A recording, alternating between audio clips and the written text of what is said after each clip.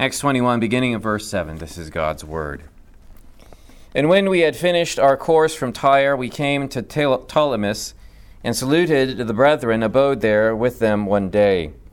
The next day we that were of Paul's company departed and came into Caesarea, and we entered into the house of Philip the evangelist, which was one of the 7, and abode with him.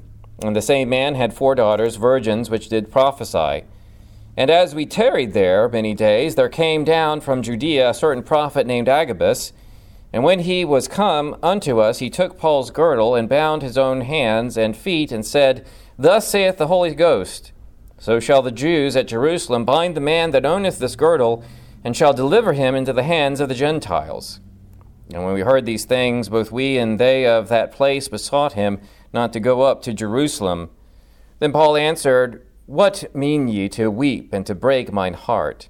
For I am ready not only to be bound, but also to die at Jerusalem for the name of the Lord Jesus. And when he would not be persuaded, we ceased, saying, The will of the Lord be done. Humanity is generally risk-averse.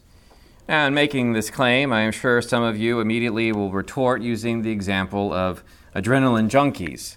I would respond that people are generally risk-averse out to risks outside of their comfort zones. After all, the therapist may balk at taking up a rifle and marching into the war zone, while a soldier will balk and avoid the therapist couch. Of course, you can find any exception to prove the rule. Now, we might agree with Shakespeare's Falstaff that the better part of valor is discretion. We may even consider this phrase a Christian dogma. Unless you remember, of course, that Falstaff says this, justifying the fact that he was pretending to be dead on a battlefield. C.S. Lewis reminds us that courage is not simply one of the virtues, but the form of every virtue at the testing point. Screwtape actually accuses God of creating a dangerous world, I'll put that in quotes, in order that this is a world in which moral issues really come to the point. The hazards we face reflect actually the nature of a sin-affected world rather than a world created with dangers from the beginning. Risk avoidance, though, is really only relative. There are risks in everything. You encounter risks getting out of the bed. And if you think that you can avoid that risk by staying in the bed, well, there's risks for that as well. Now, this discussion of risk does not mean that we ought not to practice prudence and wisdom. Walking in the middle of a busy street is not a Christian virtue. However, our temptation in this culture seems to be toward the cowardly rather than toward the foolhardy. And for this reason, we do well to consider the relentless journey of Paul towards Jerusalem. We've been following Paul from Ephesus as he journeyed through Greece on his way to Jerusalem. We remember that the third missionary journey you could almost not call it the third missionary journey, you could call it Ephesus, because that was the focus of Paul's third missionary journey. He goes to Ephesus, he stays in Ephesus, and then he goes to Jerusalem. And that's kind of the whole recounting of the third missionary journey. Now, as he has gone from Ephesus to Jerusalem, we know that Jerusalem is not his ultimate destination. His ultimate destination is actually Spain. But the road to Spain runs through, at least for Paul, Jerusalem and Rome. By the time he gets to Miletus on this journey, the Holy Spirit, has informed him that bonds and suffering await him in Jerusalem. And yet undaunted, as he tells this to the elders in Ephesus, he continues his journey. The Christians at Tyre, we saw last week, tell him the exact same thing, and yet still he continues. And finally, in this passage, he receives one last warning, if you will. And the way this warning arrives is through the character of Agabus, one that has shown up previously in Acts. And as he returns to Luke's narrative, I want us to consider his city, his demonstration, and his effect. His city, his demonstration, and his effect. We begin with a discussion of his city, or at least the city in which Paul meets him. At the beginning of the story, we find the location of the city and its inhabitants. Paul and his companions continue their journey southward down the eastern coast of the Mediterranean from Tyre. You see that in verse 7. When we had finished our course from Tyre, we came to Ptolemais and saluted the brethren and abode with them one day. The next city in which they arrive is the city Ptolemais, a port city that was named in the aftermath of Alexander the Great's conquest of the eastern Mediterranean. Its name reflects the turbulent times of the intertestamental period. It's an interesting location, and yet a stable church seems to have formed in that city, even if it does not appear in the New Testament. You see that we came to Ptolemais and saluted the brethren. There's a church there in that city, and they stay with them for a day, and only a day. For Paul must continue his journey southward, and likely this is still a seafaring journey, and finds its terminus in verse 8. The next day that we that were of Paul's company departed and came to Caesarea, and we entered into the house of Philip the evangelist, which was one of the 7, and abode with him. Having reached Caesarea, the rest of the journey will take place over land. They will go from Caesarea to Jerusalem over land. Caesarea is a city where they will encounter Agabus. Caesarea is a city on the coast of the Mediterranean Sea there in Palestine. It was built by Herod the Great and named after the emperor. Then it was Augustus, Octavius, who becomes known as Caesar Augustus. Paul, if you think about it, in verse 7, Paul visits a city with a Greek name, and in verse 8, he visits a city with a Latin name. The city that was the Roman administrative seat for Judea. Perhaps Luke specifically notes these cities and their Christian inhabitants to demonstrate the peaceableness of the church in these areas. Remember, there's a theory that Paul is writing the book of Acts as a kind of defense for, Luke's writing the book of Acts as a defense for Paul before some Roman administrators, probably in the city of Rome, because that's where the book ends. And if he is doing it for this reason, then the fact that there are cities, that there are churches, peaceable churches in cities bearing Greek and Roman names, is evidence that the church is not a wild, rebellious group that the Roman administrators need to pay attention to. However, Paul will soon return to Caesarea and change. This time in Caesarea that he has is just kind of the beginning of his task there. He will then go to Jerusalem, be arrested, and then brought back to this very city to stand trial before Roman administrators. Here in the city, we find Philip.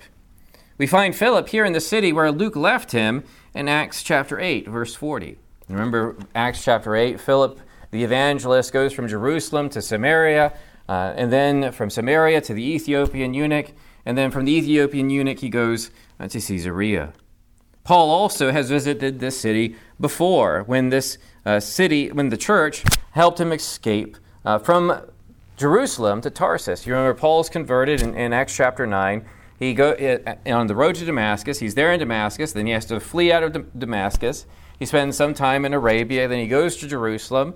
The religious leaders in Jerusalem find out he's there and want to persecute him and capture him. And so he escapes from Jerusalem by the help of the church, who helps him to go both to Caesarea and then to Tarsus. It's there that Barnabas will get him and take him to Antioch.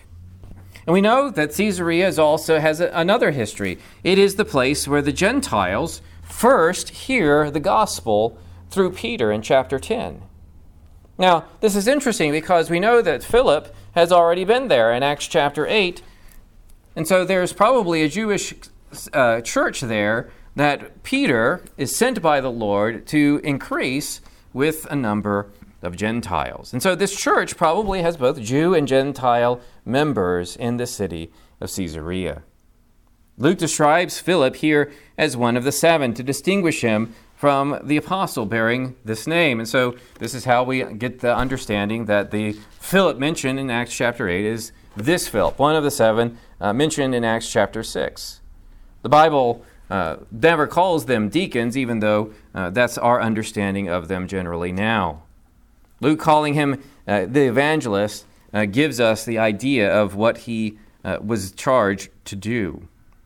And along with Philip, Luke introduces us to his daughters in verse 9. The same man had 4 daughters, virgins, which did prophesy. Whether Philip had a family before the events of Acts chapter 8 or whether he married after coming to Caesarea, we don't know. We do know that he, at this time, has 4 unmarried daughters through whom the Lord gives revelation to his church. This was a time before the closing of the canon, and so prophets and tongues were being used by God's people to validate the revelation, the continuing revelation that was coming. Curiously, Luke doesn't record anything that these 4 women prophesied or any prophecy that they may have had, in fact, particularly of concerning Paul. This would imply that they did not share in the chorus of the warnings that were coming to Paul. It suggests that their prophecy concerned other matters. This one verse, kind of gives me a bit of agita because, well, not agita as much, but it causes me to think. And I think that it often represents this reality that we have 2 sides of viewing women's ministry in the church. Liberal Christianity violates the proper role of men and women by ignoring the requirements of Scripture.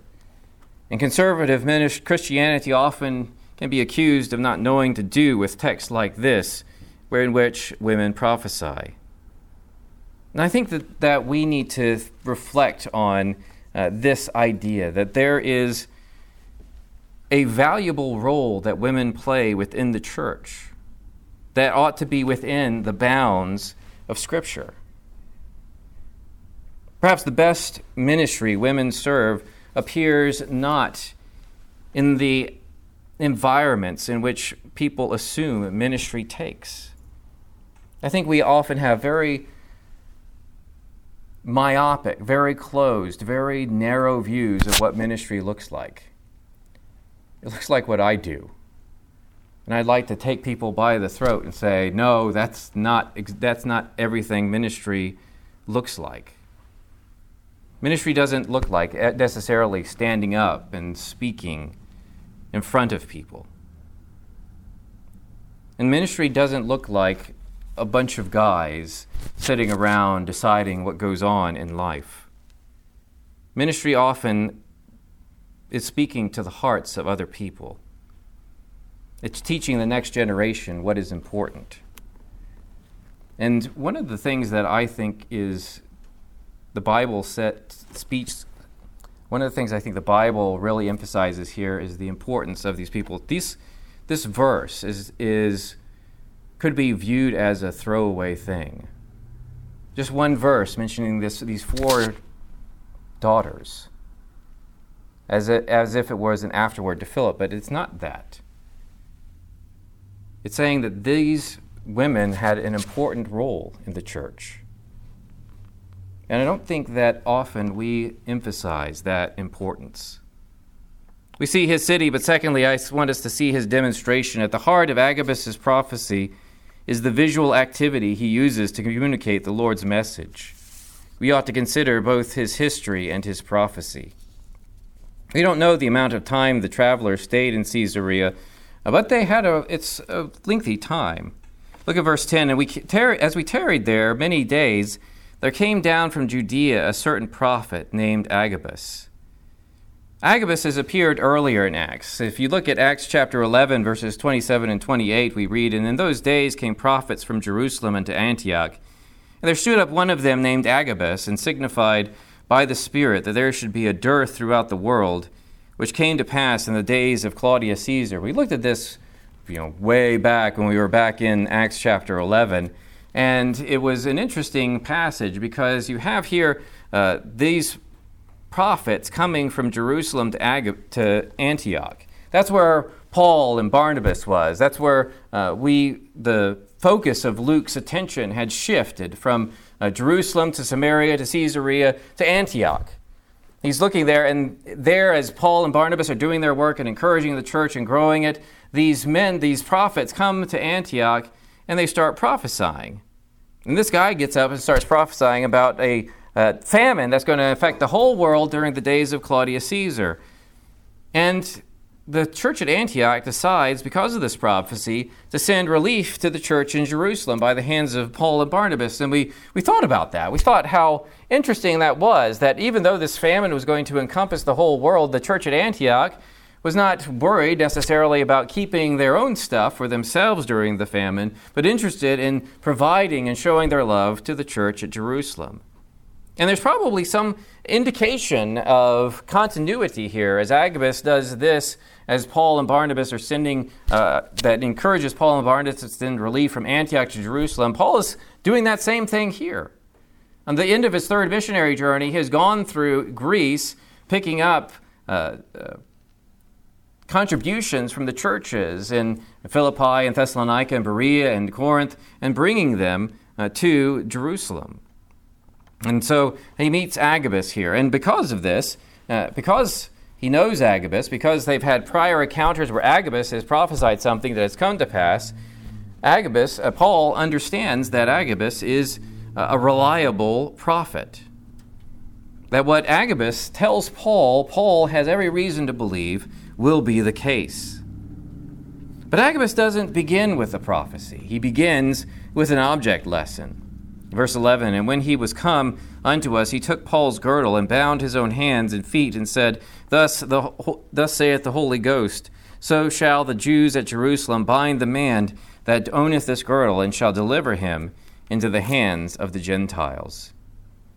He takes Paul's belt and uses it to tie his hands and his feet. We often, when I first encountered this passage, thought to myself, that would be a really cumbersome thing to do, because the only belt I knew was leather belts. And I thought, I tried to tie myself with my leather belt, and it didn't work all that well. That's not the belt that Paul was using. It was probably a rope or a cord of some fashion. And so with this, he ties both his hands and feet together. Now, imagine what you would look like if you used something the size of your belt to tie both your hands and feet. Think about your ignominious posture that you would be in. And so in this kind of interesting way, Agabus relays his message. Notice the degradation involved, that there are going to be two groups of people here that are mentioned. So shall the Jews at Jerusalem bind the man that owneth this girdle and deliver him into the hands of the Gentiles. Now, does that progression remind us of anything? The Jews arresting him and turning him over to the Gentiles. Paul is following in the path of Jesus. Jesus, like Paul, resolutely walked to Jerusalem knowing the fate that awaited him there. Jesus was arrested by the Jews and then handed over to the Gentiles. And while Paul does not and cannot have the same reason or impact or purpose as the Savior, Paul is doing what Jesus encouraged his disciples to do. He is taking up his cross and following Jesus. And we do not need a prophet to give us object lessons and warnings about our future. Scripture is perfectly capable of doing it.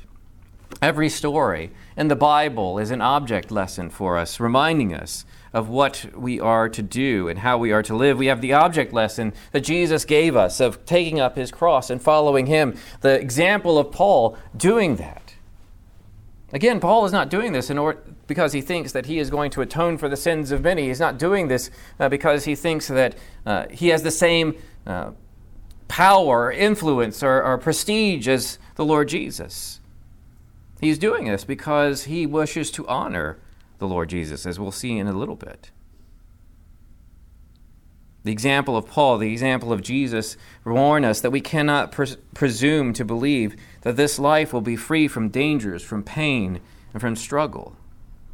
Indeed, the Lord warns us of the reverse. And we may not be like Paul. We may not face bonds and betrayal and death. our cross will look different. And our cross is probably going to look different from every other Christian on planet Earth. God gives us a special responsibility and duty, things that we and only we can do for him. We will suffer differently, but must do so faithfully. More on that in a moment as we see his city, his demonstration, and finally his effect. After the prophecy, the church responds out of care for Paul, but Paul responds with a different care that supersedes his love for the church. We cannot but appreciate the church's care for Paul that is exemplified in verse 12. And when we heard these things, both we and they of that place besought him not to go up to Jerusalem. Two groups of people are mentioned here, we and they of the place. The we probably refers to those of Paul's company that are mentioned earlier, and those of the place probably refer to the church there in Caesarea. Everyone joins in on the chorus, from Paul's entourage, including Luke, to Philip, his daughters, and the rest of the church, all urging Paul not to avoid Jerusalem. And why are they insisting upon Paul's safety? Are they speaking for the Holy Spirit to induce Paul to change his plan? Or do they have that kind of prophetic insight to say, Paul, we are telling you not to go? Or possibly are they instruments of Satan to hinder Paul from his duty, as Peter did when Jesus told him that he was going to go to Jerusalem to be executed? Peter said, "This shall not happen to you." And Jesus said, "Get thee behind me, Satan." Who is sinning, this church or Paul? Well, I would encourage you to beware of the fallacy of the false dilemma, because it's altogether possible that neither of them are sinning. And perhaps they are all acting out of love and care. You see, Paul cares for the church, but he has a greater love. Look at verse 13. Paul answered, "What mean ye to weep and to break mine own heart? For I am ready not only to be bound, but also to die at Jerusalem for the name of the Lord Jesus." We cannot think of Paul as some kind of cold automaton who sees the tears of the church and is not moved. He says that he is moved. Why are you weeping and breaking my heart? He feels their care and he reciprocates. He cares for them, and it breaks his heart to see their turmoil and their pain and the anticipation of what he will have to endure. And perhaps this event here for Paul is even worse than what he will endure in Jerusalem. For we can be willing to endure any hardship that affects us. Our suffering is one thing, but the suffering of those we love and the tears that they have for us are more than we can deal with. This is the fact that Paul expresses in his response to the church's pleading, "Why are you doing this? You are breaking my heart. More than the danger that I face in Jerusalem is your tears." And yet there is a greater love that Paul has, more than his love for the church. "I am ready not only to be bound, but also to die at Jerusalem for the name of the Lord Jesus." Yes, I care about you. Yes, I love you. Yes, you're breaking my heart by your tears, but there's something more important to me. There's a greater love that always, always, always must be first. And even you in the church should recognize and applaud and encourage me to follow this first love. Paul must go to Jerusalem. It is his command from the Spirit, and he is willing to endure imprisonment and death for the sake of Jesus. And seeing his resolution and knowing the rightness of his plan, the church stops. Look at verse 14. "And when he would not be persuaded, we cease, saying, the will of the Lord be done." This statement of his, it's a statement of resignation in one sense, but it's a loaded statement of resignation. It's loaded because you hear the same statement from Jesus in the Garden of Gethsemane. Not my will, but thine be done. And here the church in this kind of echo, as we've seen this kind of parallelism between the Lord going to Jerusalem and Paul going to Jerusalem, here they are saying, if this is what God wills, if this is the will, we will submit. My friend, do you know the love of Jesus, the love that eclipses all human love? We do not deserve it because we are all born sinners, justly deserving God's wrath and without hope, except in Jesus Christ. We deserve death and hell, but God loved. And his love is expressed through Jesus, who is God made man, who came and lived a perfect life for us, who died upon the cross to bear the sins of his people, who rose again the third day to express new life that we have in him. That love is shown to his people, to those who believe. So the question is not, is God a God of love? The question is, has God loved you? Do you believe that what Jesus did, he did for you? Will you turn from your sin and follow Jesus? It is very significant for us to recognize this fact as believers, that our love of Christ does not, cannot, and ought not erase all other loves. Instead, it often intensifies them. We often think of love as a zero-sum game, that we have this kind of well of love that is a certain amount to which none can be added and from which any subtraction reduces the amount left. And I don't think that's a proper understanding of the way that love works. After all, God is love and he is infinite. Therefore, something tells me that that view of love is rather deficient. Instead, the reality is that our ability to love is made manifest and magnified and enabled through the love that we have received in Jesus Christ. We often like to think of this way because we often use it to obviate our duties to others. We love Christ and therefore I have to love you less. That's not really the way it works. The way it works is not to love you less, it's to love him more. It's not a love by subtraction, but a love by addition. The subordination of the love of others to the love of Christ is not by reducing the love that we have to other people, but by increasing and magnifying and reveling in the love that we ought to have for our Savior. We ought not fear that we must suppress all other love in order to subordinate it and put it into its proper place, but rather to magnify our love for our Savior. And never can we let our love for others violate our fidelity to the Savior. And that love to the Savior requires courage. The courage that is not recklessness. Paul goes to Jerusalem knowing what will come. The church lets him go. I mean, you could think that, there's more of them than there are of him. They could have stuck him in the ground or put him in a pit or send him off, put him on a ship to Rome without him going to Jerusalem at all. There's courage in letting Paul go. There's courage in Paul going, and courage in which Paul recognizes the danger but obeys God anyway. And that's what true courage is. That's what God calls his people to be, to recognize that cross that must be taken, the suffering that must be endured, and following and obeying God anyway. Too often I see people confusing courageous obedience to God with recklessness and obstinacy, but the two things are completely different. For the courageous obedience we have to God comes out of love for him. Let's pray together. Blessed Father, may we love you courageously. May we listen to you wisely. May we follow our Savior carefully. Hear our prayer and grant us grace, we ask in Jesus' name. Amen.